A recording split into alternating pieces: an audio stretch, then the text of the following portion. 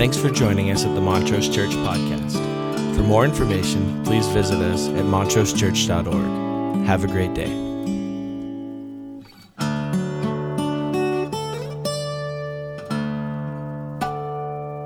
How are we? It's good to see you all. It's nice and cool in here, isn't it? Feels good. Feels a little nappy. So I'll be watching you. See what's going on out there. He went to Nazareth, where he had been brought up, and on the Sabbath day he went into the synagogue, as was his custom, and he stood up to read, and the scroll of the prophet Isaiah was handed to him. Unrolling it, he found the place where it is written, "The Spirit of the Lord is on me, because he's anointed me to proclaim good news to the poor. He sent me to proclaim freedom for the prisoners and recovery of sight for the blind, to set the oppressed free, to proclaim the year of the Lord's favor." And then he rolled up the scroll and he gave it back to the attendant, and he sat down. And the eyes of everyone in the synagogue were fastened on him, and he began by saying to them, "Today, this scripture is fulfilled in your hearing." So at the beginning of the ministry of Jesus, when he returns back to Nazareth, he takes the scroll of Isaiah, and from Isaiah 61, he reads those prophetic words that there is someone coming who will bind up the brokenhearted and set the captives free and will bring restoration. And then as everyone looks on, he says, I who speak to you am he. That is the primary business that I will be about. I will be about the restoration of human beings. I will be about binding up broken hearts and setting captives free and seeing that the blind see and the lame walk. And I think if we were to boil it all down, most of us would ultimately say, what I want is to be healthy. Yeah.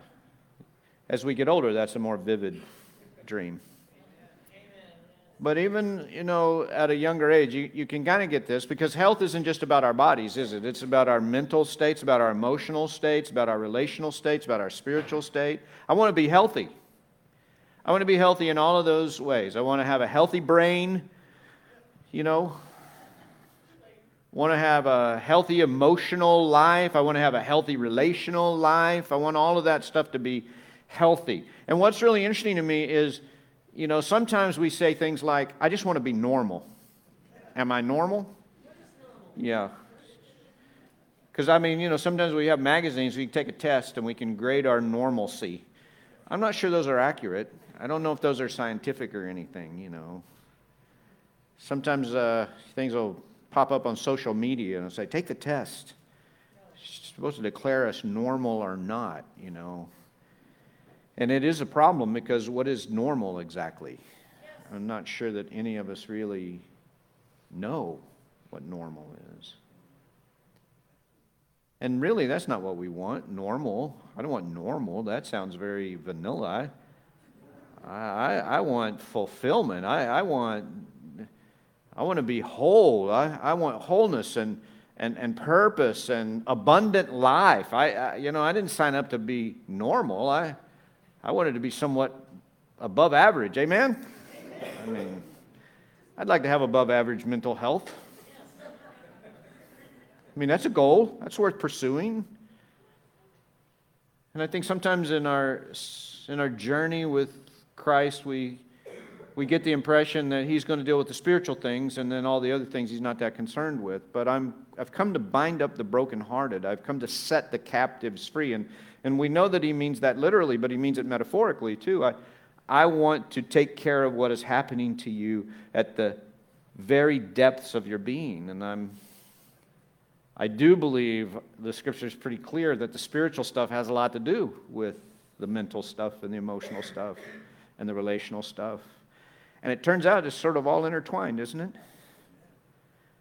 That some of the stuff that makes us struggle has to do with selfishness and sin and pride, and it weaves its way into us in ways in which we struggle mentally and emotionally and relationally and spiritually.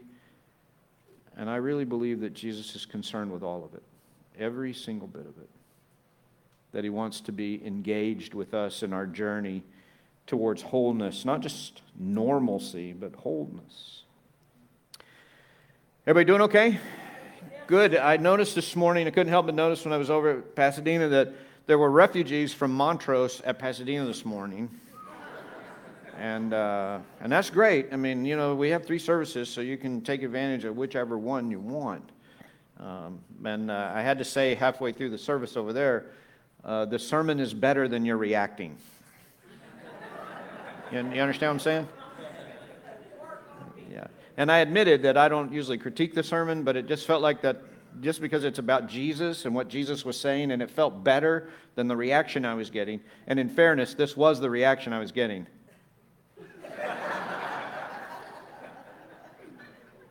And they admitted it. I mean, I'm not telling you things I didn't say to them. And so I'm just warning you that I'm in a fragile emotional place. And I want you to be as concerned about my inner well-being as I am.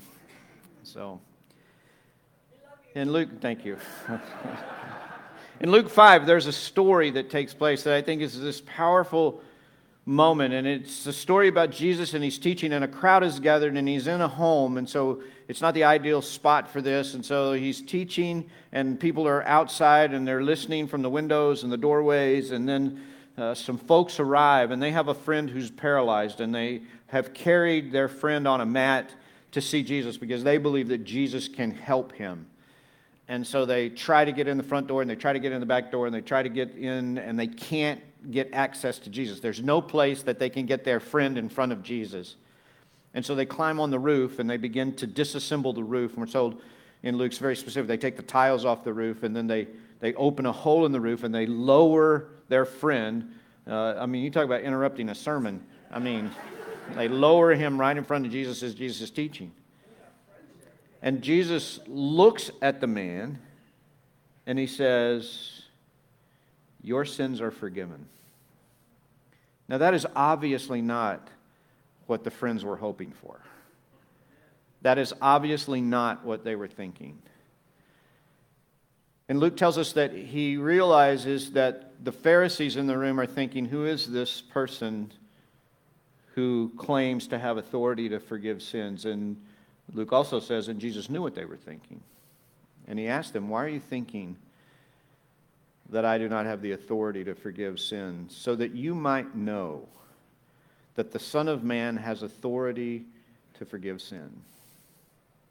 He asked them a question. Which is easier?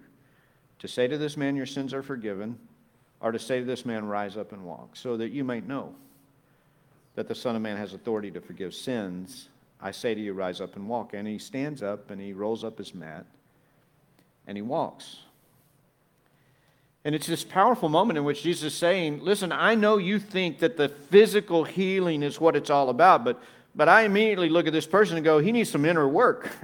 The outer stuff, sure, but he needs some stuff done on the inside. There's some forgiveness, there's some cleansing, there's some restoration, there's some inner work that needs to be done. And I think it's an incredibly important moment for us to understand this.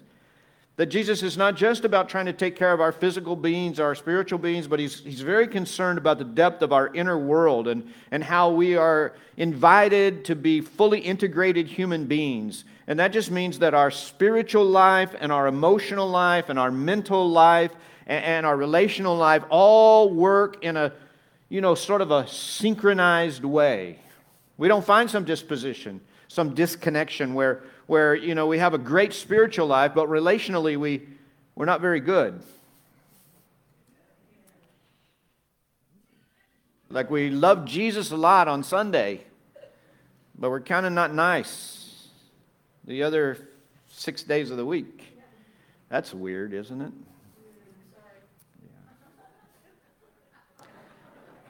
Like we're very blessed in church, but on the way home, there are those crazy drivers at four-way stops. I do believe that it is someday Jesus is going. We're all going to get to heaven. He's going to laugh and go, "Oh, you guys went to Montrose Church?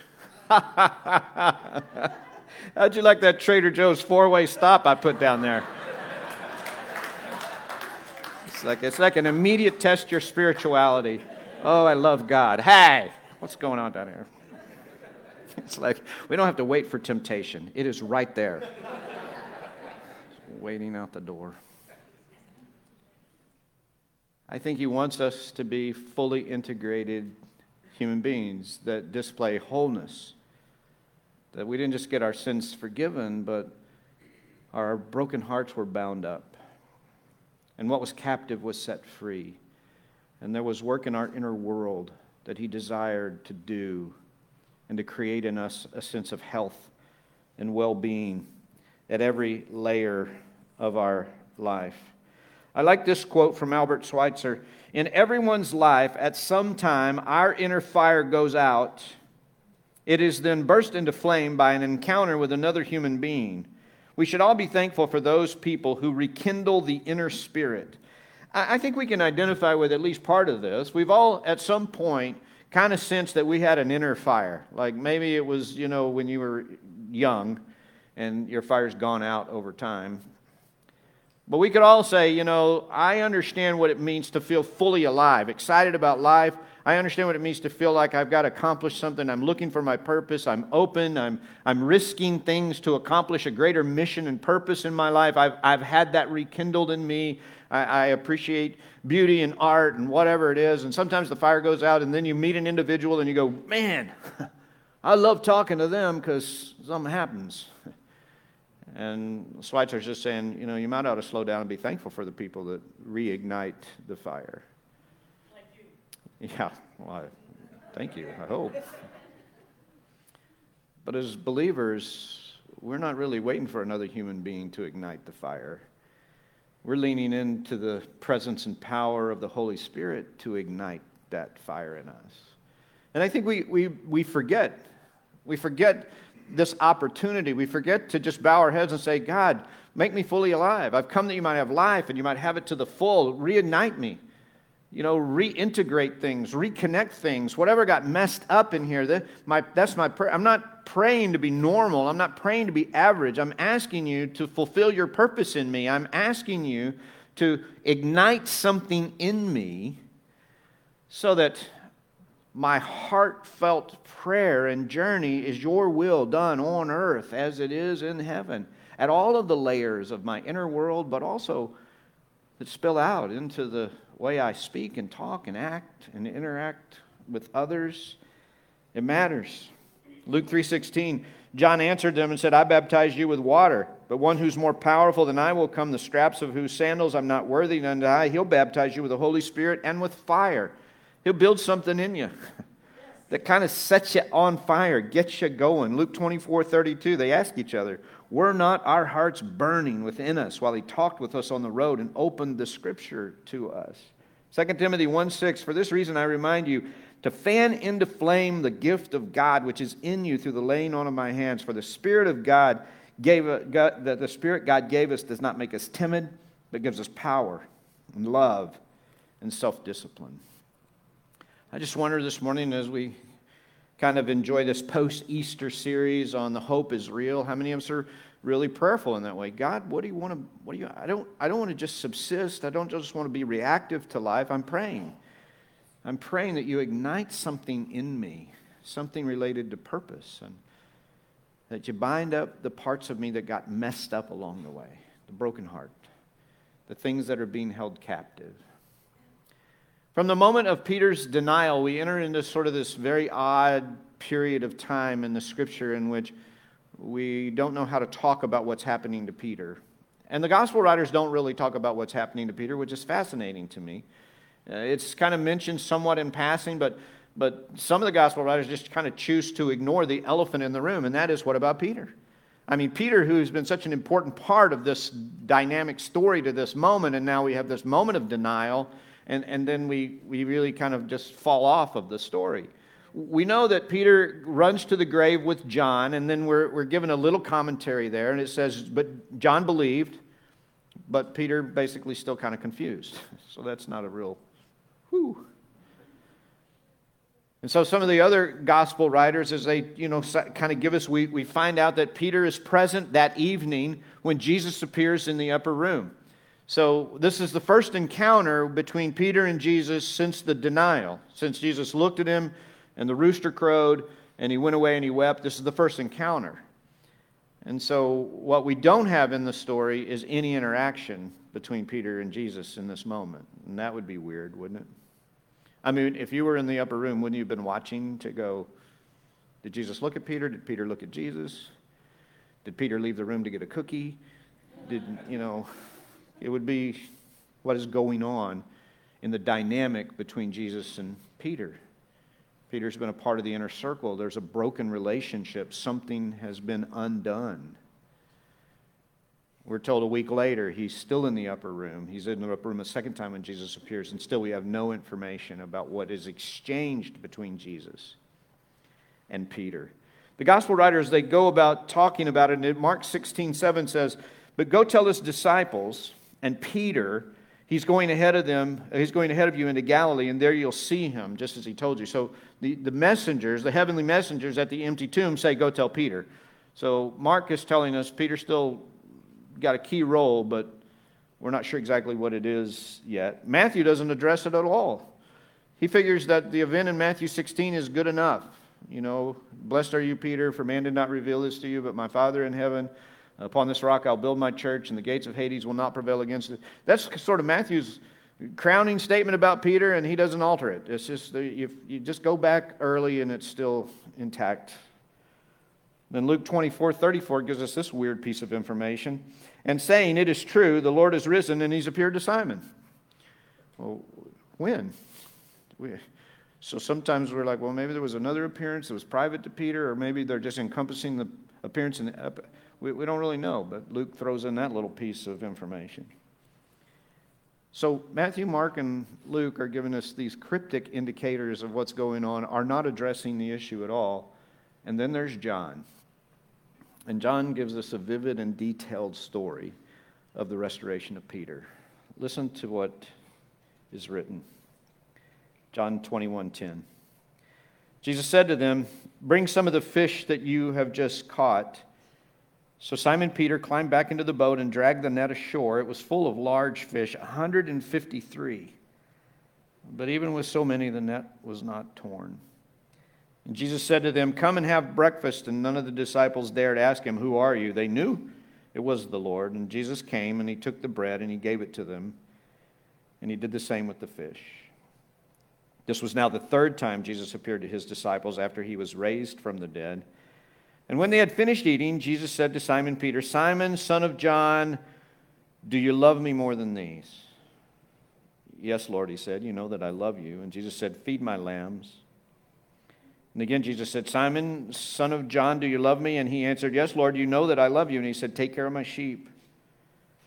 And the third time he said to him, "Simon, son of John, do you love me?" And Peter was hurt because Jesus asked him the third time, "Do you love me?" And he said, "Lord, you know all things. You know that I love you." And Jesus said, "Feed my sheep. Very truly, I tell you, when you were younger, you dressed yourself and went where you wanted, but when you are old, you'll stretch out your hands and someone else will dress you and lead you where you do not want to go." And Jesus said this to indicate the kind of death by which Peter would glorify God. And then he said to him, "Follow me." And Peter turned and saw the disciple whom Jesus loved was following them. This was the one who had leaned back against Jesus at the supper and had said, "Lord, who's going to betray you?" And when Peter saw him, he asked, "Lord, what about him?"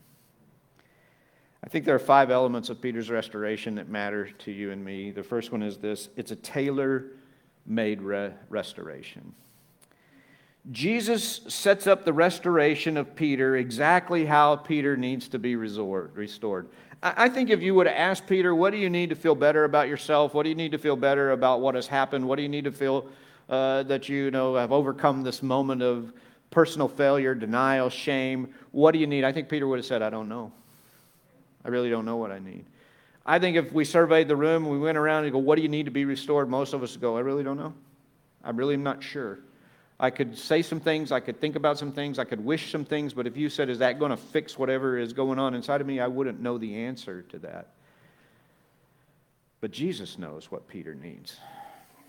And he initiates the process. He shows up on the shore of the Sea of Galilee while Peter is doing what Peter was doing 3 years earlier when he very first encountered Jesus. When Jesus very first called him and said, "I will make you fishers of men."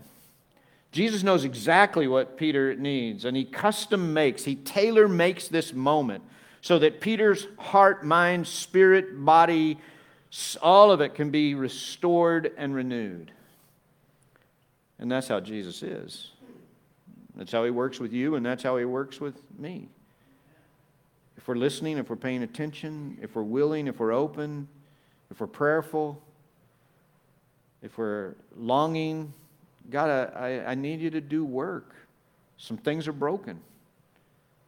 Some things don't work quite right. They got traumatized. They got damaged. And I don't know how to restore myself. I don't know how to fix everything. But that Jesus takes the initiative. It's like that parable in real life. It's like a shepherd that has 100 sheep and 99 are safe. Will He not leave the 99 and go in search of the one lost sheep? And when He finds that lost sheep, will He not celebrate? It's tailor-made to what Peter needs in this moment. Number 2, it makes all things new. You kind of have to keep up. You have to pay special attention to what's going on because there's some subtleties in this thing. The careful attention that Jesus pays to making all things new for Peter, it's not just the original setting of what had happened in his call, but the activity is just like at the beginning. When Jesus arrests Peter for the very first time, it's recorded for us in John 1:42. Listen to what He says. And He brought him to Jesus, and Jesus looked at him and said, "You are Simon, son of John. You will be called Cephas," which is translated Peter. And from this moment on, Jesus calls Peter, Peter, until this moment of restoration. Verse 15, "Simon, son of John, do you love me?" That He goes back to address Peter in this way. That He goes back to say, we're going back to the beginning. We're starting fresh. We're making all things new. We're not just picking up where we left off.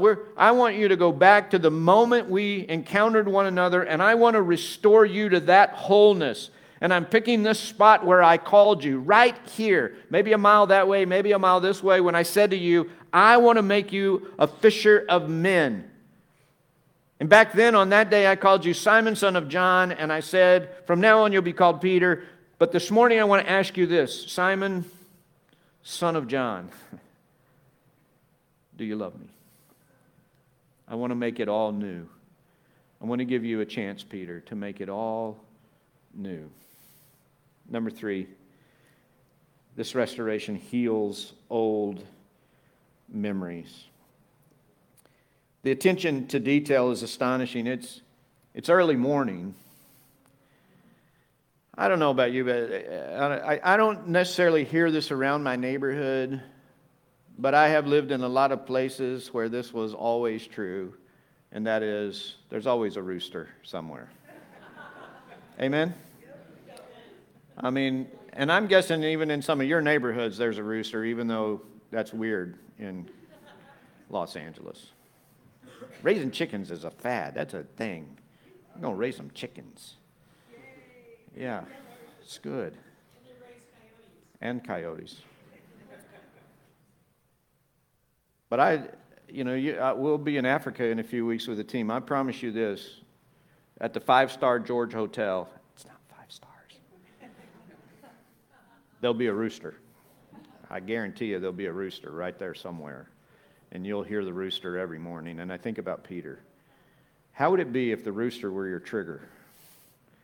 I mean, what would that be like for you if the rooster crowing in the morning was your trigger? There wouldn't be very many places, safe places in the world for you to go without being triggered. And so Jesus shows up on the shore of the Sea of Galilee at dawn with the roosters crowing in the background to say to him, I'm making all things new, a tailor-made restoration. I want to heal your memories too. I want to heal your memories too. Every time you hear the rooster crow, I want you to think of the restoration, not of the denial. I want you to think of wholeness, not brokenness. And I want to give you the chance in real life. I know we could have prayed this through, but sometimes people need literal experiences to bind up their broken hearts.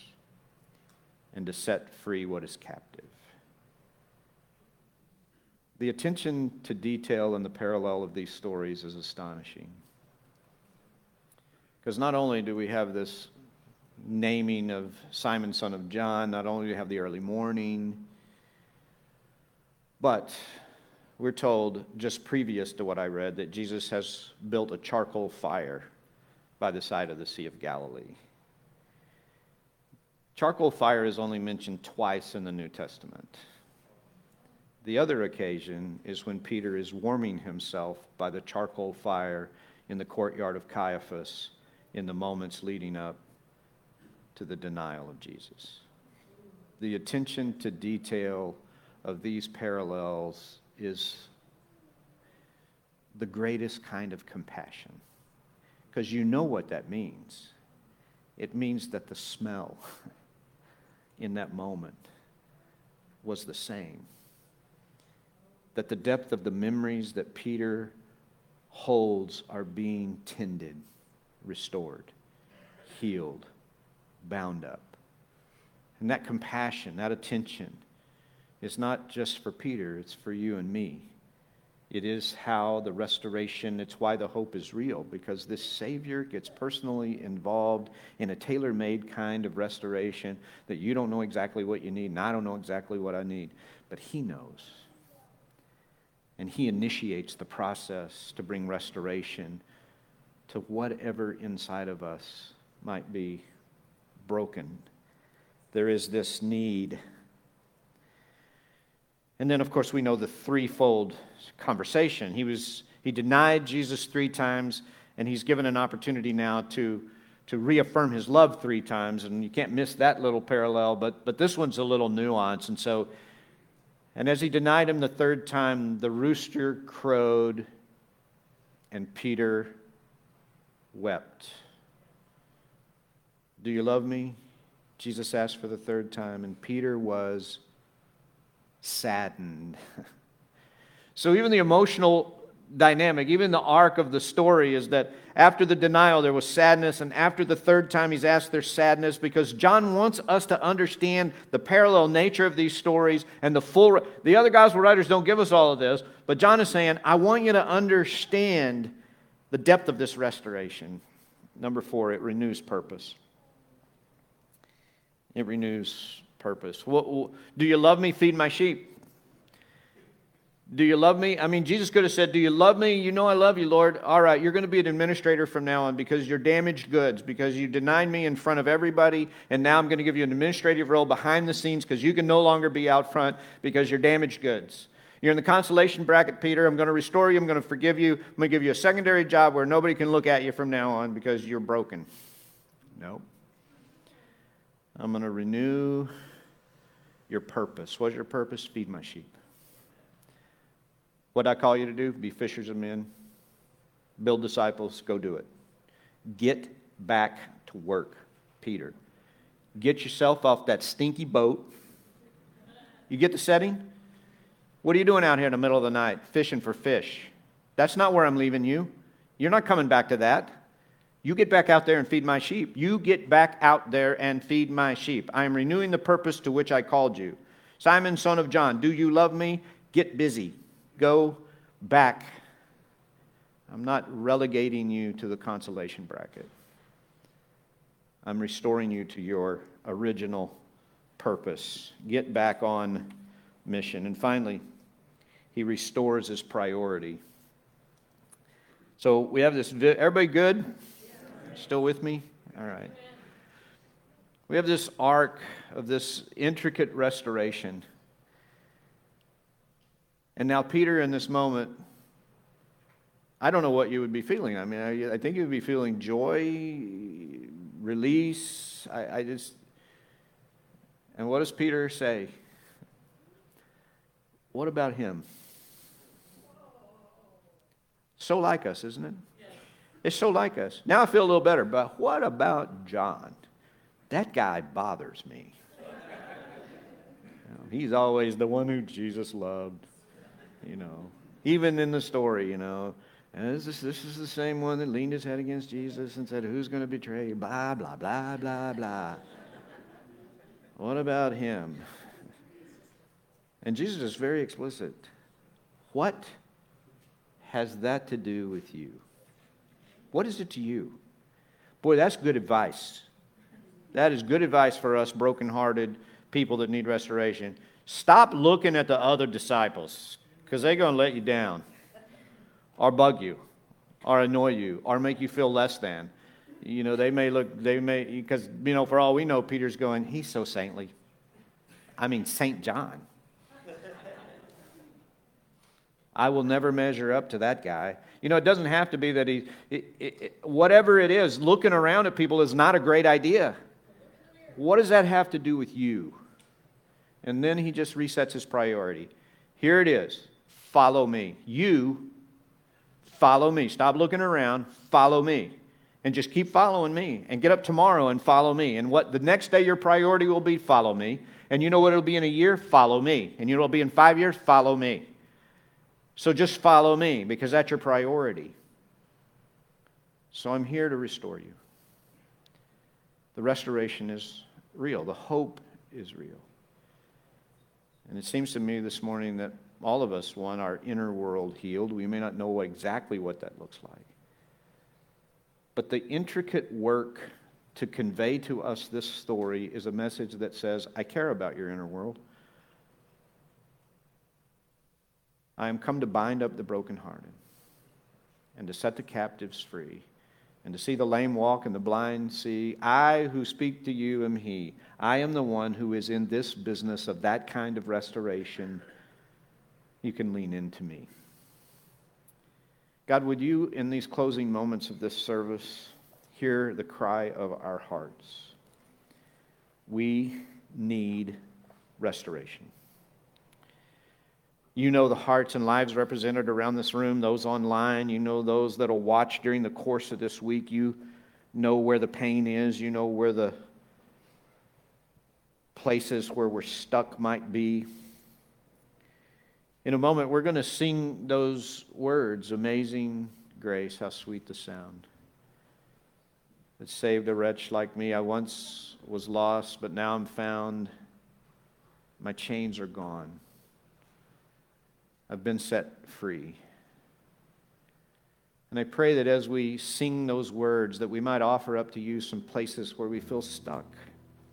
Some places where things are not all fully integrated. Maybe there's some places in the way our brains are functioning and we can't seem to get free of the thoughts, and we're trapped in some kind of loop that keeps us down and depressed and anxious. Maybe it's in our emotions. We can't seem to feel joy, and we just feel somewhat lost or numb, and we need that flame in us reignited. And maybe there's some sins to confess and invite you to forgive and to restore and help us. I just pray in these closing moments that you'd remind us that the hope is real, that your attention to the intricate details of our life and of our story is the commitment and the promise of the Messiah. I am come to bind up the brokenhearted, to set the captives free. Do that work in us, we pray. We seek it this morning.